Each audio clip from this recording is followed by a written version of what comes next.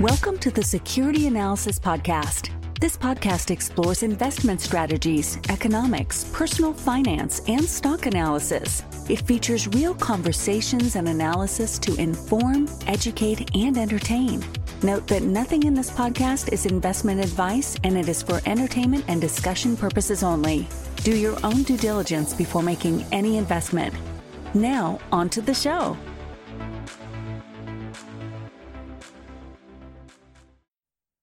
Today I'm speaking with Nelson, also known as the Canadian Dividend Investor. He has previously been on the podcast, and I recommend checking out that episode in the archives.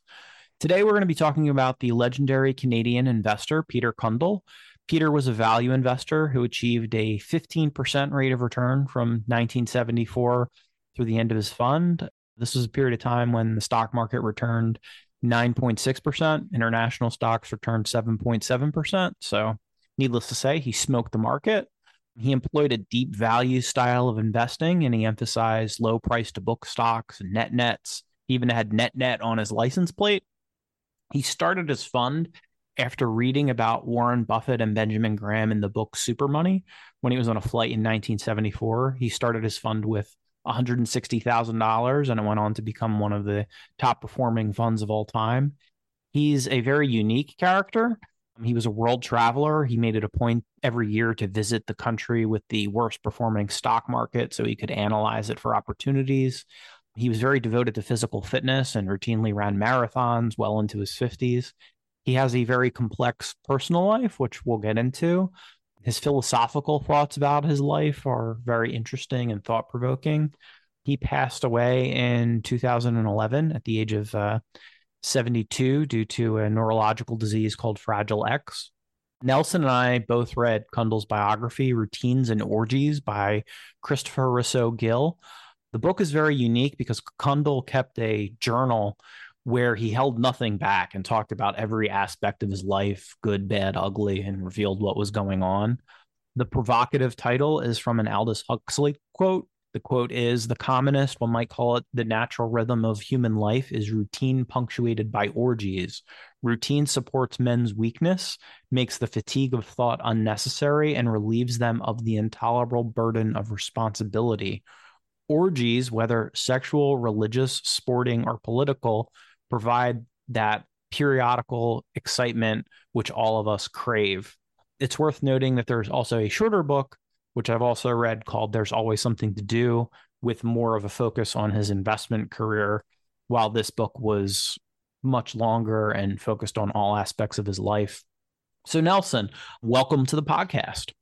Well, thanks for having me. And I'm looking forward to talking about this book because, like you said in your intro, he is a interesting, unique guy. You know, the investing stuff is interesting, but the personal life stuff is even more interesting. And I think with, you know, whether it's Cundill or Buffett or whatever, it's like, it's almost, you need this weird personal life in order to succeed in the markets. Like, it just, all these guys seem to have these just really weird kind of setups, and it's super interesting to read about them. And it's kind of, you know, putting the dots together to say, okay, like, how did this translate into him being a better investor is all very, very interesting. So I'm looking forward to talking about it.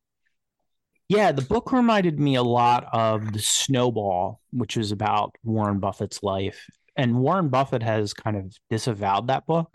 And I think it's because it gets way too ugly at times, like in getting into his personal life. And this book is pretty similar because it's based on his journals, and it really just gives you the entire picture of what was going on. So what were your main takeaways from the book?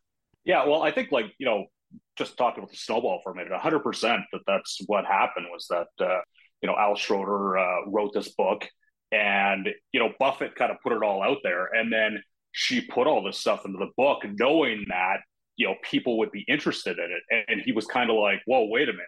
I don't like this. I don't like how I'm being perceived. He, you know, and at that point, even back then, Buffett was a god to so many people. And she wrote this very real kind of book where Cundill was a little bit different, where, you know, at the end of the book, the author talks about writing the book and talks about, like, you know, talking to Peter and you know, all these stories. And Peter very much was just like, you know, he put it all in. it didn't sound to me like he had any objections with including anything. And that's the kind of the refreshing part about this is that he was who he was, and there was no apologizing for it. And Mhm. especially as he got older, he realized it's like, okay, this is who I am.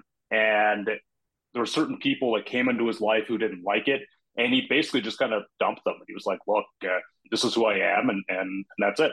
So that for me was kind of the biggest sort of takeaway was that he was unique and he didn't apologize for it, and that made him who he was, and good for him for not being afraid to live his own life.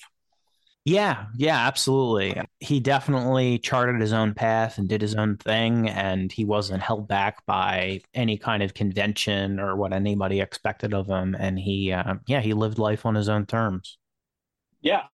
So I thought maybe we could start talking about the investment stuff. So I thought that this quote kind of summed up his approach. So he said the essential concept is to buy undervalued, unrecognized, neglected, out of fashion, or misunderstood situations where inherent value, a margin of safety, and the possibility of a sharply changing conditions can create new and favorable investment opportunities. So what do you think about that approach? Well, I mean, it's one thing. I think everyone, not quite, but most investors would say that their approach is very kind of similar to something like that, where it's like, you know, I want out of favor, I want disliked, I want, stuff the market hates. And then when the time actually comes to buy those stocks, I think it's much, much more difficult for a lot of people to pull the trigger because, especially today, we've got Twitter, we've got CNBC, like there's all these things that really are pushing against you when it's time to be contrarian. It's time to buy the things that people dislike. But not only did Cundill do that, but it was very much like he started looking in North American markets, and then when there wasn't enough deep value in those markets, that's when he really started looking around the world for things to invest in. And his thing was like, look, I want this margin of safety. I want this balance sheet safe. Like he wanted high quality balance sheets. He didn't care so much about earnings. It was very much like, okay, if something really bad happens, can this company survive? And he very much kind of took that attitude and then went around the world to find stocks that sort of fit it rather than say, okay, I can't find any stocks that fit my philosophy, so I'm going to change my philosophy. So even if he was, he couldn't find anything, he would sit in 20, 30, 40% cash until he started to find things. He would short things that he thought was overvalued. So it was a very disciplined approach, and that's probably a big part of the reason why he was so successful for so long. Yeah, he made some incredible calls. So going into the 1987 crash, he was 40% cash. He also shorted the Japanese bubble at the peak. And then he also called the technology bubble in the late 90s. So it's not like he was just a stopped clock that was always, reflexively contrarian, but he really made some outstanding calls in certain markets. Yeah, one more that you didn't mention was in 2005, 2006, he called the top of the mortgage market, and Hmm. he sent a memo to everyone else in Cundill in his company. It was basically like, this is bad. We need to short it. And at that point, it had been acquired by Mackenzie, one of the big mutual fund companies here in Canada. And they went to Mackenzie and they said, hey, we need to buy these collateralized debt obligations. We need to short this market. Like Prem Watts is doing it. He was tight with Prem Watsa from Fairfax. And Mackenzie just kind of said, hey, we don't know how to do this. We're not equipped to do this. Basically, like, Peter, this isn't what proper funds do. Stop it. And so he went and bought more Fairfax, knowing that Fairfax was shorting the market as sort of like a hedge. And that worked out for him, of course. But he would have been one of those investors that made pockets of money by shorting the housing market if Mackenzie would have let him. Yeah, absolutely. So the McKinsey thing is interesting. So ultimately, I think around 2000 or at some point in the late 90s, he sold the fund to McKinsey and then retained a small piece of it. But maybe you disagree, we talk about it, but I got the impression that he regretted that a little bit, giving up control of the fund. What did you get from that? I would agree with that. The book outlines kind of the reasons why he did it. One was that the fund was just terribly marketed Hmm. because for whatever reason, Peter just couldn't like wrap his head around spending the money and hiring the people and everything that he needed to market the fund. It was very much like, hey, my returns are there. Why don't people buy this thing? Hmm. And the fund world doesn't quite work that way. And so there's that. There were certain minority partners, I think, that wanted to get out as well. And ultimately, I think it was, I think part of it too was that he became a very wealthy man by cashing out. And, at that point, he's in his, what, he's in his 50s. I think that for a lot of people at that point, it's hard to kind of, an offer comes along and it's like, hey, this is a life changing amount of money. Like, this is a massive amount of money. And, at that point, he was very healthy, very into fitness. He probably thought that, hey, if I get this money and I invest it personally, I can do very well and I can, end up incredibly wealthy. So I think that kind of thought process had something to do with it. But ultimately, like you said, I think he regretted it. I agree with that assessment. He didn't have the freedom that he had before, and he had the kind of these people in McKenzie who would, not just the mortgage bonds, but other things. They would kind of just say, Peter, like, there's some pushback on his lifestyle at that point, which was largely paid for by his investors, essentially. So it's complicated, but at the end of the day, I think that he probably did regret it a little bit. Yeah, and I think another reason he did it was because he seemed to really enjoy the actual investment process and researching investment and didn't enjoy kind of the business of running a fund. So I think that was another big reason he did it.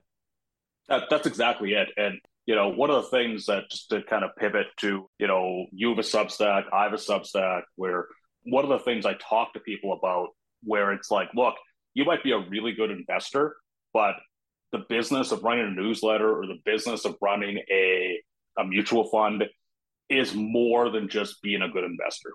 Yeah, that's 100% true. They're very different things. The very with Substack in particular, there's a few buckets. There's the writing, there's the business, like marketing aspect of it, and then there's the actual research. And those three things are very different skills, I think. Oh, exactly. Exactly. And I think that that's hard for a lot of, people who have the investing skill and the research skill. It's hard for them to wrap their head around that marketing is every bit as important, if not even more important than the investing skill itself. Yeah, I guess their attitude is kind of like the return should speak for themselves, but it's not really how things play out in reality. And that was very much Peter's attitude too, was, Hmm. it's like, hey, I've been an excellent investor for, like by the time McKenzie bought him out, it was probably at least 20 years. And his track record was excellent, and his attitude was like, hey, how come? And he would have these these huge swings and kind of assets under management. John Templeton was a big investor at one point, and Peter had this like great year, and then John just took all of his money out. And Peter's like he felt betrayed. He's like, what the hell? Like I'm doing well for you, and you take your money out. Who knows what he wanted to do with the money? But that was tough for Peter to kind of deal with, and I think really tough for the people who worked for Peter, where it's like, Peter, we could make this thing so much bigger if you just marketed it, if you just like did all these things. And he never really cared because he had enough money to do sort of whatever he wanted. Yeah, yeah, that's true.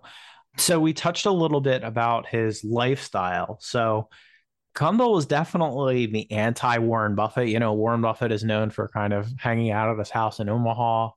Cundill was like a jet setter, wore nice suits. He's, in all the nicest hotels around the world. He's really kind of like living large. I thought that was a funny contrast between the two of them. For sure. And as a heads up for anyone who reads this book, and it's worth it. Just to, like, we're getting to the part where I'm going to be a little bit more sort of negative about him, because I think that a lot of this, it's fascinating reading and all that, but at the end of the day, it's like, I don't think that going to Tokyo and staying in the Four Seasons and eating these opulent meals that he lists in detail in the book, I don't think that at the end of the day added to his returns very much at all. I think it was like hey, I like traveling. I'm invested in these stocks anyway. So I'm going to go to Japan and, air quote, check things out. When in reality, he just wanted to go and like travel and see it and et cetera. And he did it on the fund's dime. And that ultimately came out of his investors' pockets. Yeah, but at the same time, his investors were earning gigantic returns. Like I cited the 15%, but while he was directly in charge of things, I think his investors were earning 22% compounded. So it was an excellent result. I don't want to take anything away from that, but if he's spending 2% of fund assets every year on that, it could have been 24%, and that would have just been even better. Again, the results are there, and it doesn't take away from the fact that he had these results. I just think that it's one of the reasons why investors have moved away from these actively managed funds is because of situations like Cundill's, where it's like, hey, you didn't need to do that to generate returns. You did, and kudos to you, and you made a lot of people rich, but you didn't have to do it. Yeah, well, most actively managed funds from back in the day were living like that, and then they weren't delivering the return. So I don't know. For sure. And in Canada especially, our fund fees, it really was only like after 2009 that our fund fees really started to come down. I set my parents had a bunch of funds in the early 2000s. And one of the very first things I did was set them up into lower kind of cost alternatives. And I remember back then they were paying like, 2.75, 3.25% per year on these funds. And it was huge. And like they're losing to the market by that much. And in the late 90s, of course, nobody cared because it was like the markets were going up so fast. And then once things started going down, it was like, this is way too much. And like that's what it was like in Canada back then. It was like, the Americans listen, you think you had it bad. In Canada, we were just raked over the coals with these just terrible fees. So the fact that Peter could outperform while investors paid these high fees is just all the more impressive, really.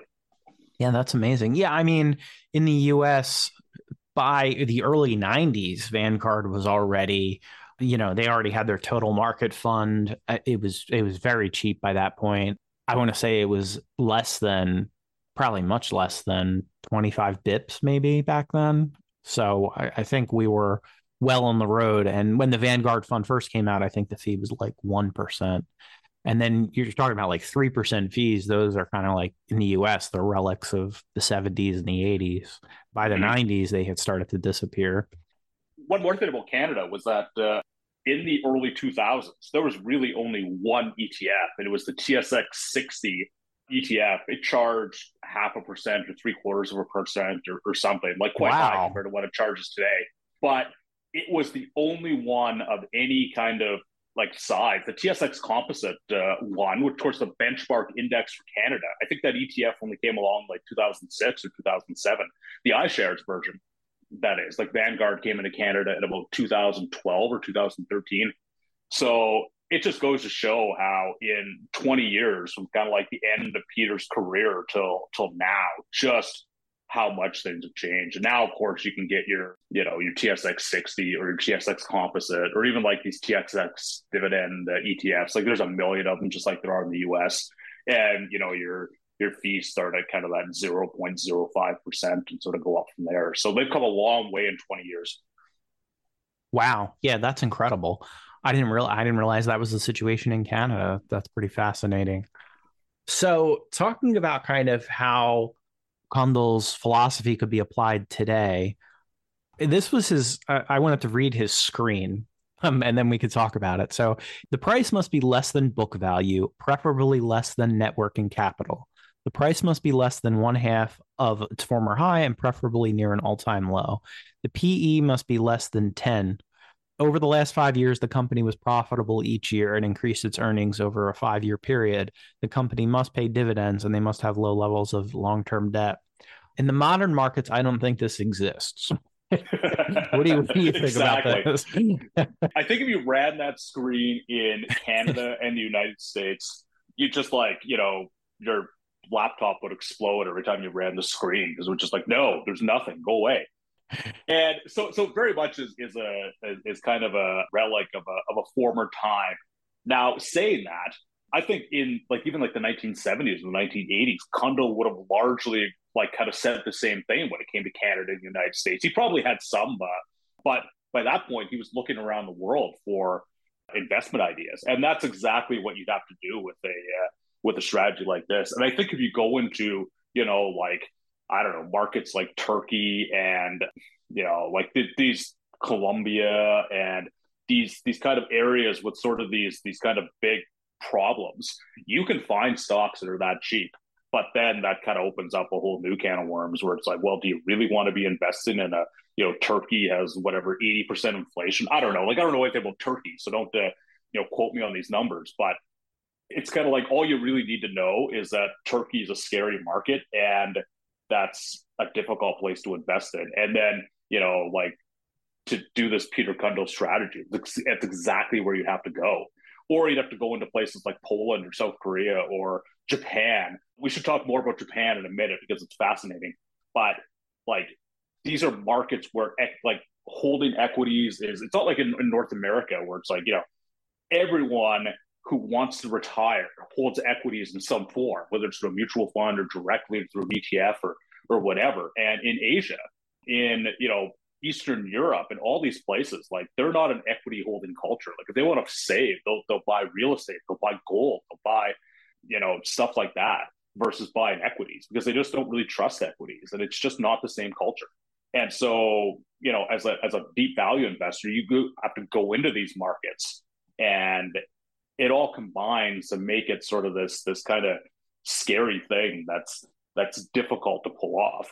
And that's the attraction, of course, is that if you get these markets right, if you guess right, the returns are unbelievably good. It's just, the first part of that sentence, if you guess them right, that's the hard part. Yeah, and the trade-off you're making, like you make the point about how the country might be corrupt, there might be issues. I can think of a recent example of that with Russian stocks. So exactly. I remember being told, oh, there's all these incredible bargains in Russia. You can get like a 10% dividend yield. And now it's effectively zeros because no one can get their capital out of there. Yeah. So you're just introducing, I think, a new kind of risk into the process when you're going into these kind of emerging dicey markets. Yeah. And Cundill did go into Russia temporarily in the late 90s. There was one stock he bought. I can't remember what it was. Made a bunch of money on it and then just left. And then Putin came in, and then he just avoided the whole thing completely. And so that is one reason why you would want to travel these markets because you do want to see what's going on the street. Mm-hmm. But at the end of the day, it's like a guy like you or a guy like me, we show up in I don't know like Turkey or Russia or wherever. It's like, hello, I'd like to see your most important person, please. And they're like, go away. Like, so it's very difficult for someone who isn't Peter Cundill to go into a place like Turkey, run around the city. Cause that's always what he would like to do is run around and kind of see what was going on, on the ground level and get any sort of accurate information. Like it's just impossible. It's not going to work for guys like us. But yeah, Cundill could get meetings with top companies in those countries and kind of get an idea. And yeah, that was cool how he would run around a major city and try to get a sense of the culture and everything. I thought that was really neat. For sure. And I do, I'm not nearly as fit as what Peter Cundill was, but I certainly like to go into cities and walk around and kind of view them from that perspective. It's one of my favorite things to do when I go to a new place is just sort of walk around and see, where things are, what's going on. And he's right. You can see a lot from that perspective. Mm-hmm. Yeah, definitely. And as for the international investing, I mean, I think I think it's possible maybe to find bargains if you widen your net and are willing to go to maybe developed markets. Personally, I would want to avoid an emerging market situation, but I think if you're sticking to a place like South Korea, Japan, Europe, Taiwan, there's some geopolitical risk there, but I think if you can avoid basically like high corruption countries, I think it Exactly. might be a Yeah, little bit better. that's a great point, and that's it. It's you need to be able to assume the financials are honest. Mm-hmm. And when I look at if I were to look at a Russian stock, like these places where it's like I don't think that if the leader is corrupt, then the elite would also be corrupt because of course like how do you become the elite in a situation in a society like that, in a situation like that, is you make sure that you don't offend the leader. Mm-hmm. And so that makes it extremely difficult for that. And so exactly what you're saying, it's developed markets only, and at least then you have a pretty good idea that the financials are honest, and it's being ran by people who want to get rich honestly rather than corruptly. Yeah, yeah, definitely. So I thought this was an interesting quote that he had on computers. So he wrote, computers actually don't do much to make things quicker for investors to react to information. The problem is that having the information in its raw state on a second by second basis is not at all the same thing as interpreting and understanding its implications. And this applies in rising markets as well as falling ones. Spur of the moment reactions to partially digested information are more often than not disastrous. So, what do you think about that? That is such a fantastic quote. And I agree with it so much. Twitter, I've talked about this. So for the people who just kind of are just familiar with me, I struggle a little bit with Twitter. I'm on Twitter and etc. But I think that Twitter is, or X as it's called now. I'll never call it X. It's Twitter to me. Same. It's good. I think it's a net negative at the end of the day for a lot of people because exactly what Cundill said there, where it's like all this information comes at you from every direction. And when your stocks are getting hit, Twitter thinks that it's just the end of the world and everyone just overreacts to these short-term moves.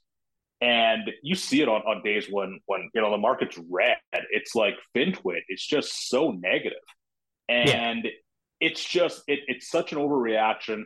And I think that for the regular investor, minimizing your exposure to things like Twitter and CNBC and the kinds of things that are going to get you excited and make you tempted to sell at the lows is a very bad thing, and you should avoid it as much as possible.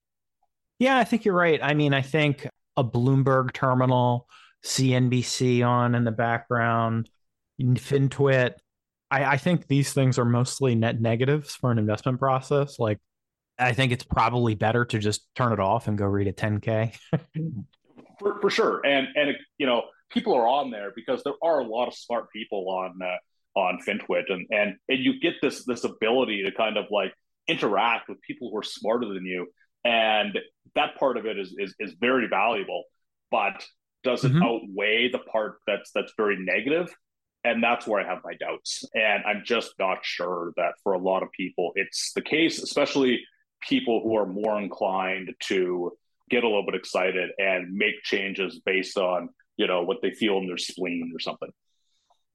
Yeah, totally. And you look at a long-term chart of stocks and you think about all of the little events that happen every day. And the financial community, if you're really like in that world, is almost totally devoted to all of those little things. And they tend to blow small events out of proportion. Exactly. I mean, in the grand scheme of things, even something like the 1987 crash is a pretty minor event. But at the time, Well, and of course, people talk about the 1987 crash, or oh my god, the 1987 crash. But I think it was like by the end of the year, the market was up. Like it was back to the point where it yeah. crashed from, and I might be wrong on that. So No, but it's like you're so right. the point is the market just recovered very very quickly after that crash. Everyone talks about the crash. Hardly anyone talks about the recovery. Right. Yeah. If you were to fall asleep on January 1st, 1987, and then wake up December 31st, 1987, you were basically flat for the year. And you're like, oh, I guess nothing happened this year. Yeah, exactly. Also, too, one more thing I was just going to add is that pessimism sounds much smarter than optimism. Mhm. And, you've got these people on there, and it's like, oh, so and so, this short term thing, here's how it's going to be this like big long term thing. And for the most part, predictions like that just sort of pass without happening.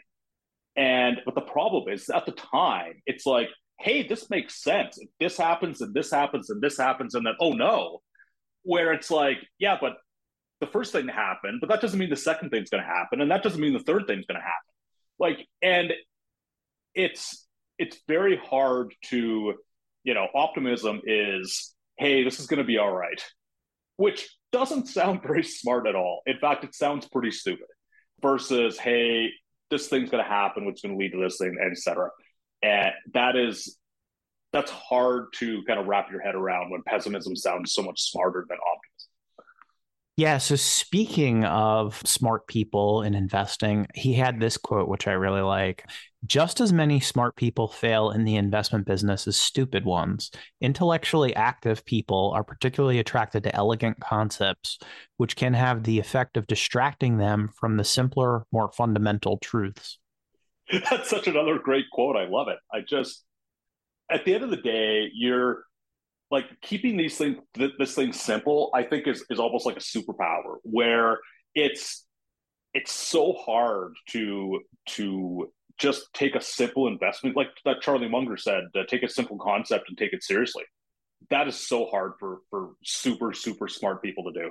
They get in their own way a lot, and I know from my history as kind of like you, I started out as a deep value guy, and then I realized that it wasn't working for me, and it's just that part of that part of the process. It just I couldn't click from kind of taking these undervalued stocks. Cundill had great success with the strategy, and I didn't.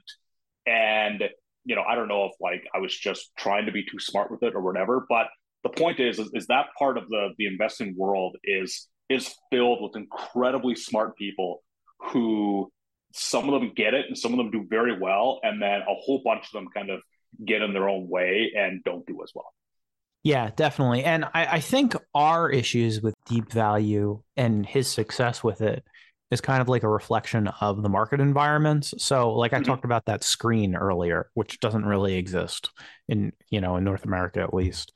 In the 70s, it was a different story. So in the 70s, you could find companies like if I could find companies like this, I'd buy them all day long, where they're like less than book value and they have a P of 10 and they have an earnings record going back 5 years and they pay a dividend. That kind of thing just doesn't exist anymore. But in the 70s, it did. Greenblatt actually had an interesting study that he did in the 1970s where he did a net magic formula where basically it was like stocks below working capital that also had a low PE. And that strategy did like, you know, 40% or 30% or something ridiculous back in the 70s. But you can't buy a diversified portfolio of companies like that right now. But back then you could. Mm-hmm. Yeah, yeah, that's 100%. And of course, everything now is intangible assets versus tangible assets, and tangible assets are a lot easier to value than intangible assets. And it's really interesting to kind of think about what a guy like Peter Cundill would do in a market today, where it's like, would he be buying like the Microsofts and the Amazons and the like? No, because I don't think he'd be able to wrap his head around the value of the intangible assets. He was just not that kind of investor, not that kind of analyst. And, so he would be the guy. I mean, I don't think he'd be in places like Turkey and stuff right now. I think he'd be in Europe.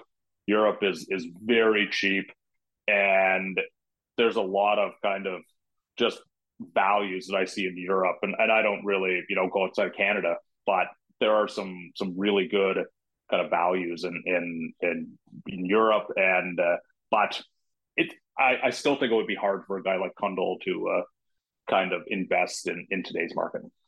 Yeah, and I'm not sure what caused that. Like, if you were talking to kind of like the Austrian kind of crowd, they'd probably say, well, the Fed has been inflating bubbles for 40 years and none of it is real. And this is just a product of a big bubble that's eventually going to crash. The other point of view would be, well, now anybody can sit down in front of a computer and run a screen that, looks for outstanding value, and they've all been picked over, and whatever's left is kind of impaired. Like, I don't Yeah. know. Yeah. I think that the big difference between now and the 1970s is there is a small army of people who are using computers and using these tools we have available these days that we didn't have available in the 1970s to find undervalued stocks. And they can buy these stocks anywhere in the world. Basically, there's a few kind of markets that are accessible to, say North American retail traders. But ultimately, there's a lot more people searching for kind of the same amount of opportunities as, guys like Cundill and Buffett and Walter Schloss and all these like kind of deep value guys from back in the 60s and the 70s, we're looking for. And that makes it a fundamentally different game now than what it was back then.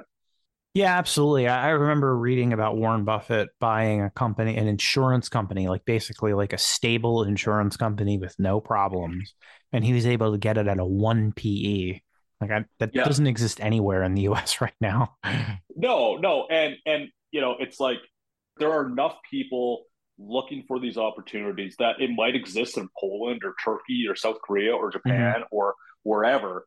But there's enough people looking for this opportunity that's not going to exist very long, because there's going to be a bunch of people who are going to see the opportunity, put their money in, and next thing you know, it's going to be like 5 PE or whatever. And two, I think a big part of that kind of culture is these guys are on Twitter. They're very active on Twitter, and there's a big community of kind of deep value on Twitter, and they very much kind of feed off each other. One person finds something that's interesting, he tells his friends, who tells his friends, who tell his friends, and next thing you know, it's like the opportunity's gone, because all these like kind of guys in Chicago or wherever have snatched up essentially. Yeah, that's true. And sometimes usually they don't work out. Usually when you see like everybody on deep value Twitter talking about some ticker, it's probably a bad idea, whatever it is. So I follow a lot of deep value Twitter, because sometimes they do stumble upon things that are interesting.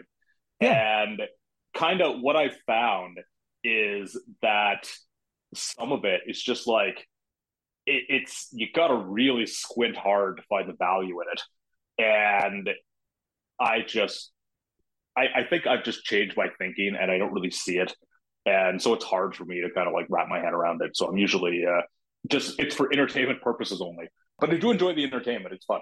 Yeah, and it's the same on compounder Twitter. They'll all get down on some compounder and they're like, this is a secular growth stock and it deserves to trade at a 60 PE, and then they all lose their minds when it goes down to something normal. Yeah, like Dollar General is a great example right now, where it's like at $220 or whatever, it's like, hey, this stock is great. Dollar stores are such a great business. This is going to grow, like 5 to 10% forever. Blah blah blah. And then once it falls 50%, it's like you should be salivating. Like what's wrong here? No, it's actually trash. It's Yeah. like 6 months ago you loved it, and not like you specifically, but like No, sometimes it's them specifically. and, and for me, it's like, do you not like buying things that are low? Like be just with the Buffett quote about under sex men and harem, like that should be you. Buy that thing. Like if you're that serious about loving it, buy it. But no, because like we talked about, that short term thinking prevails, and it's like, well, it's down. There must be something wrong with it. And well, yeah, there's something wrong with it. The answer is or the hard question is there something temporarily wrong with it, or is it broken forever? And generally, companies that have done well for a number of years are not broken forever. Yeah, absolutely. So moving on to kind of Peter Cundill's life. So what would you say are some of the, away from the business and the stocks and everything, what would you say are some of the big takeaways from his life? Well, one is the love of travel. So Peter and I are kind of on the same page when it comes to travel. I love to travel, but it's, you mentioned the five-star hotels, the fancy meals, the meeting with the important people, and like the average person cannot, of course, sustain that. I cannot sustain that, but I think the sort of the concept of traveling and visiting a place to kind of really understand what's going on there is sound. I think it's a great idea for anyone listening. Like, for like my background, of course, is that I worked and then I became financially independent and I stopped working. And part of the reason why I stopped working is so I'd have time to travel. So I certainly understand what Cundill was thinking there, and I think it's extremely extremely valuable. So that was interesting. The other thing that was really really interesting was his views on monogamy, and essentially, we'll talk more about this obviously, but essentially his views were he was married for a very long time, but he did not let that stop him from having a girlfriend in kind of every city that he would visit, and he he basically just he was not faithful to his wife at all, but she chose to ignore it for kind of various reasons. So that I thought was extremely interesting and a part of Cundill's kind of life philosophy that I will not be replicating in case my wife is listening. Yeah. Did she not know about it? Like, I couldn't figure it out in the book. Were they in an open relationship and he was doing, or was he doing this all behind her back? Like, what was going There on? was a little passage in the book that I thought was telling where I can't remember if it was I think it was his 50th birthday party, and he has this party in New York City, I think it was. And I might be getting the details slightly wrong, but the story is that he goes to this birthday party, and whoever set up the birthday party for him had this great idea to put like two of his mistresses basically right beside him on this like the main stage, and then put his wife back at table like 19, Oh, and she was mad, and rightfully so, because it was like, and what I got from that story was that, like, Peter, it's okay if you kind of do this, but don't do it like that. Like, keep it on the down low, and it's fine. So I think that she, if she didn't like explicitly know about it, there's sort of like a kind of, she should have known about it if she didn't. But yeah, Peter was a bit of a man whore, to put it lightly. well, yeah. I mean, it seems to me like I don't understand why he got married. Like, if you want to live that lifestyle, just don't get married. Like, Yeah, and two, like he was traveling all the time. Like in the book, it talks about, he's like he'd go home and spend like a week with his wife, and then kind of like start to get antsy again, and like have to go. And a lot of times he would spend time with her. He would just like bring her to wherever he was vacationing, and of course she's a big fitness buff, like he was. So it was like kind of a big thing they had in common, and so they would go on like bike trips or whatever, and kind of do that together. But it was very much like, she was his wife, and he writes in the journals how much he loved her. And when she passed away before him. They both passed away quite young, actually, which of course is tragic, but really really affected him. But from the outsider looking in, she would just kind of look like another one of his girlfriends, where he'd just like fly her into somewhere for a couple weeks, see her, and then kind of send her back home, or pop into her house wherever it was and spend the week there and then just leave again. So the emotional attachment might have been more than with kind of any other woman, but he kind of treated her the same in a lot of ways by just popping in and popping out. yeah, he very much enjoyed being a bachelor, and I think he felt being married held him back in some way. Like, there was a section I outlined here. This is by the author, but he said Peter's latent yearning for the complete independence of his old bachelor life could still engender a burst of impatience and frustration. So it's almost like he wasn't really into getting married in the first place, but he must have loved his wife, but sounds like he really, really disliked the idea of being married. Yeah, and one of the things it talks about in the book, and again, like the author, of course, this is sort of a one of the other. I'm not going to call it things I have against the book or anything, but it's interesting where the author is a long time associate of Cundill's, and so it's like, okay, are you really getting kind of the sort of the good and the bad? And he touches on the bad, but I don't know if we're getting kind of the whole picture of the bad, but it's very much where he would show up, see his wife, and by the end of the week, by the end of 2 weeks, you could tell that he was just really getting annoyed with her, and he would kind of have to go. And it's like, okay, well, and part of that was like you said, he just wanted to be a bachelor, wanted to be free, and etc. But it's very much the he I think he wanted to be married and get kind of the good parts about being married, that emotional support, not have to deal with sort of like some of the negative stuff of living with someone every day and kind of having to you know go through their ups and downs with them. I think he just wanted to like the good parts about being married, not any of the harder parts. Yeah, absolutely. I really admired his physical fitness. So I thought that was really amazing. Like he ran a marathon every year. He kept his body fat at less than 10%. And then on top of all that, he's out, climbing mountains and he's routinely running like a 10-mile run was nothing to him. Mm-hmm. I was really impressed with his physical abilities. And one of the points he makes in the book was he talks about how that feeds into your mental health. And I think that's a good takeaway. It's like you said, a lot of us think of our minds and our bodies as almost like separate things, but they're very much interrelated. Yeah, his physical fitness was just super, super impressive. There's one point in the book where it talks about how he ran a half marathon, and this is right before he starts getting sick. So he's like in his early 60s, and he hit his like best time. He ran a half marathon in like an hour 40 or something in his early 60s. Like it's just remarkable how fit he was, and he really, really talks about like how the two were connected, like you said, and how being physically fit really helped him in terms of like having the ability to concentrate, having the ability to work long hours, because he could physically handle so much that it was just the mental part that they kind of really fed into each other. So that was very, very interesting. And when we talked about kind of Peter would show up and run around these cities too, where it's like just he had the fitness to do that, and running around was extremely valuable for him.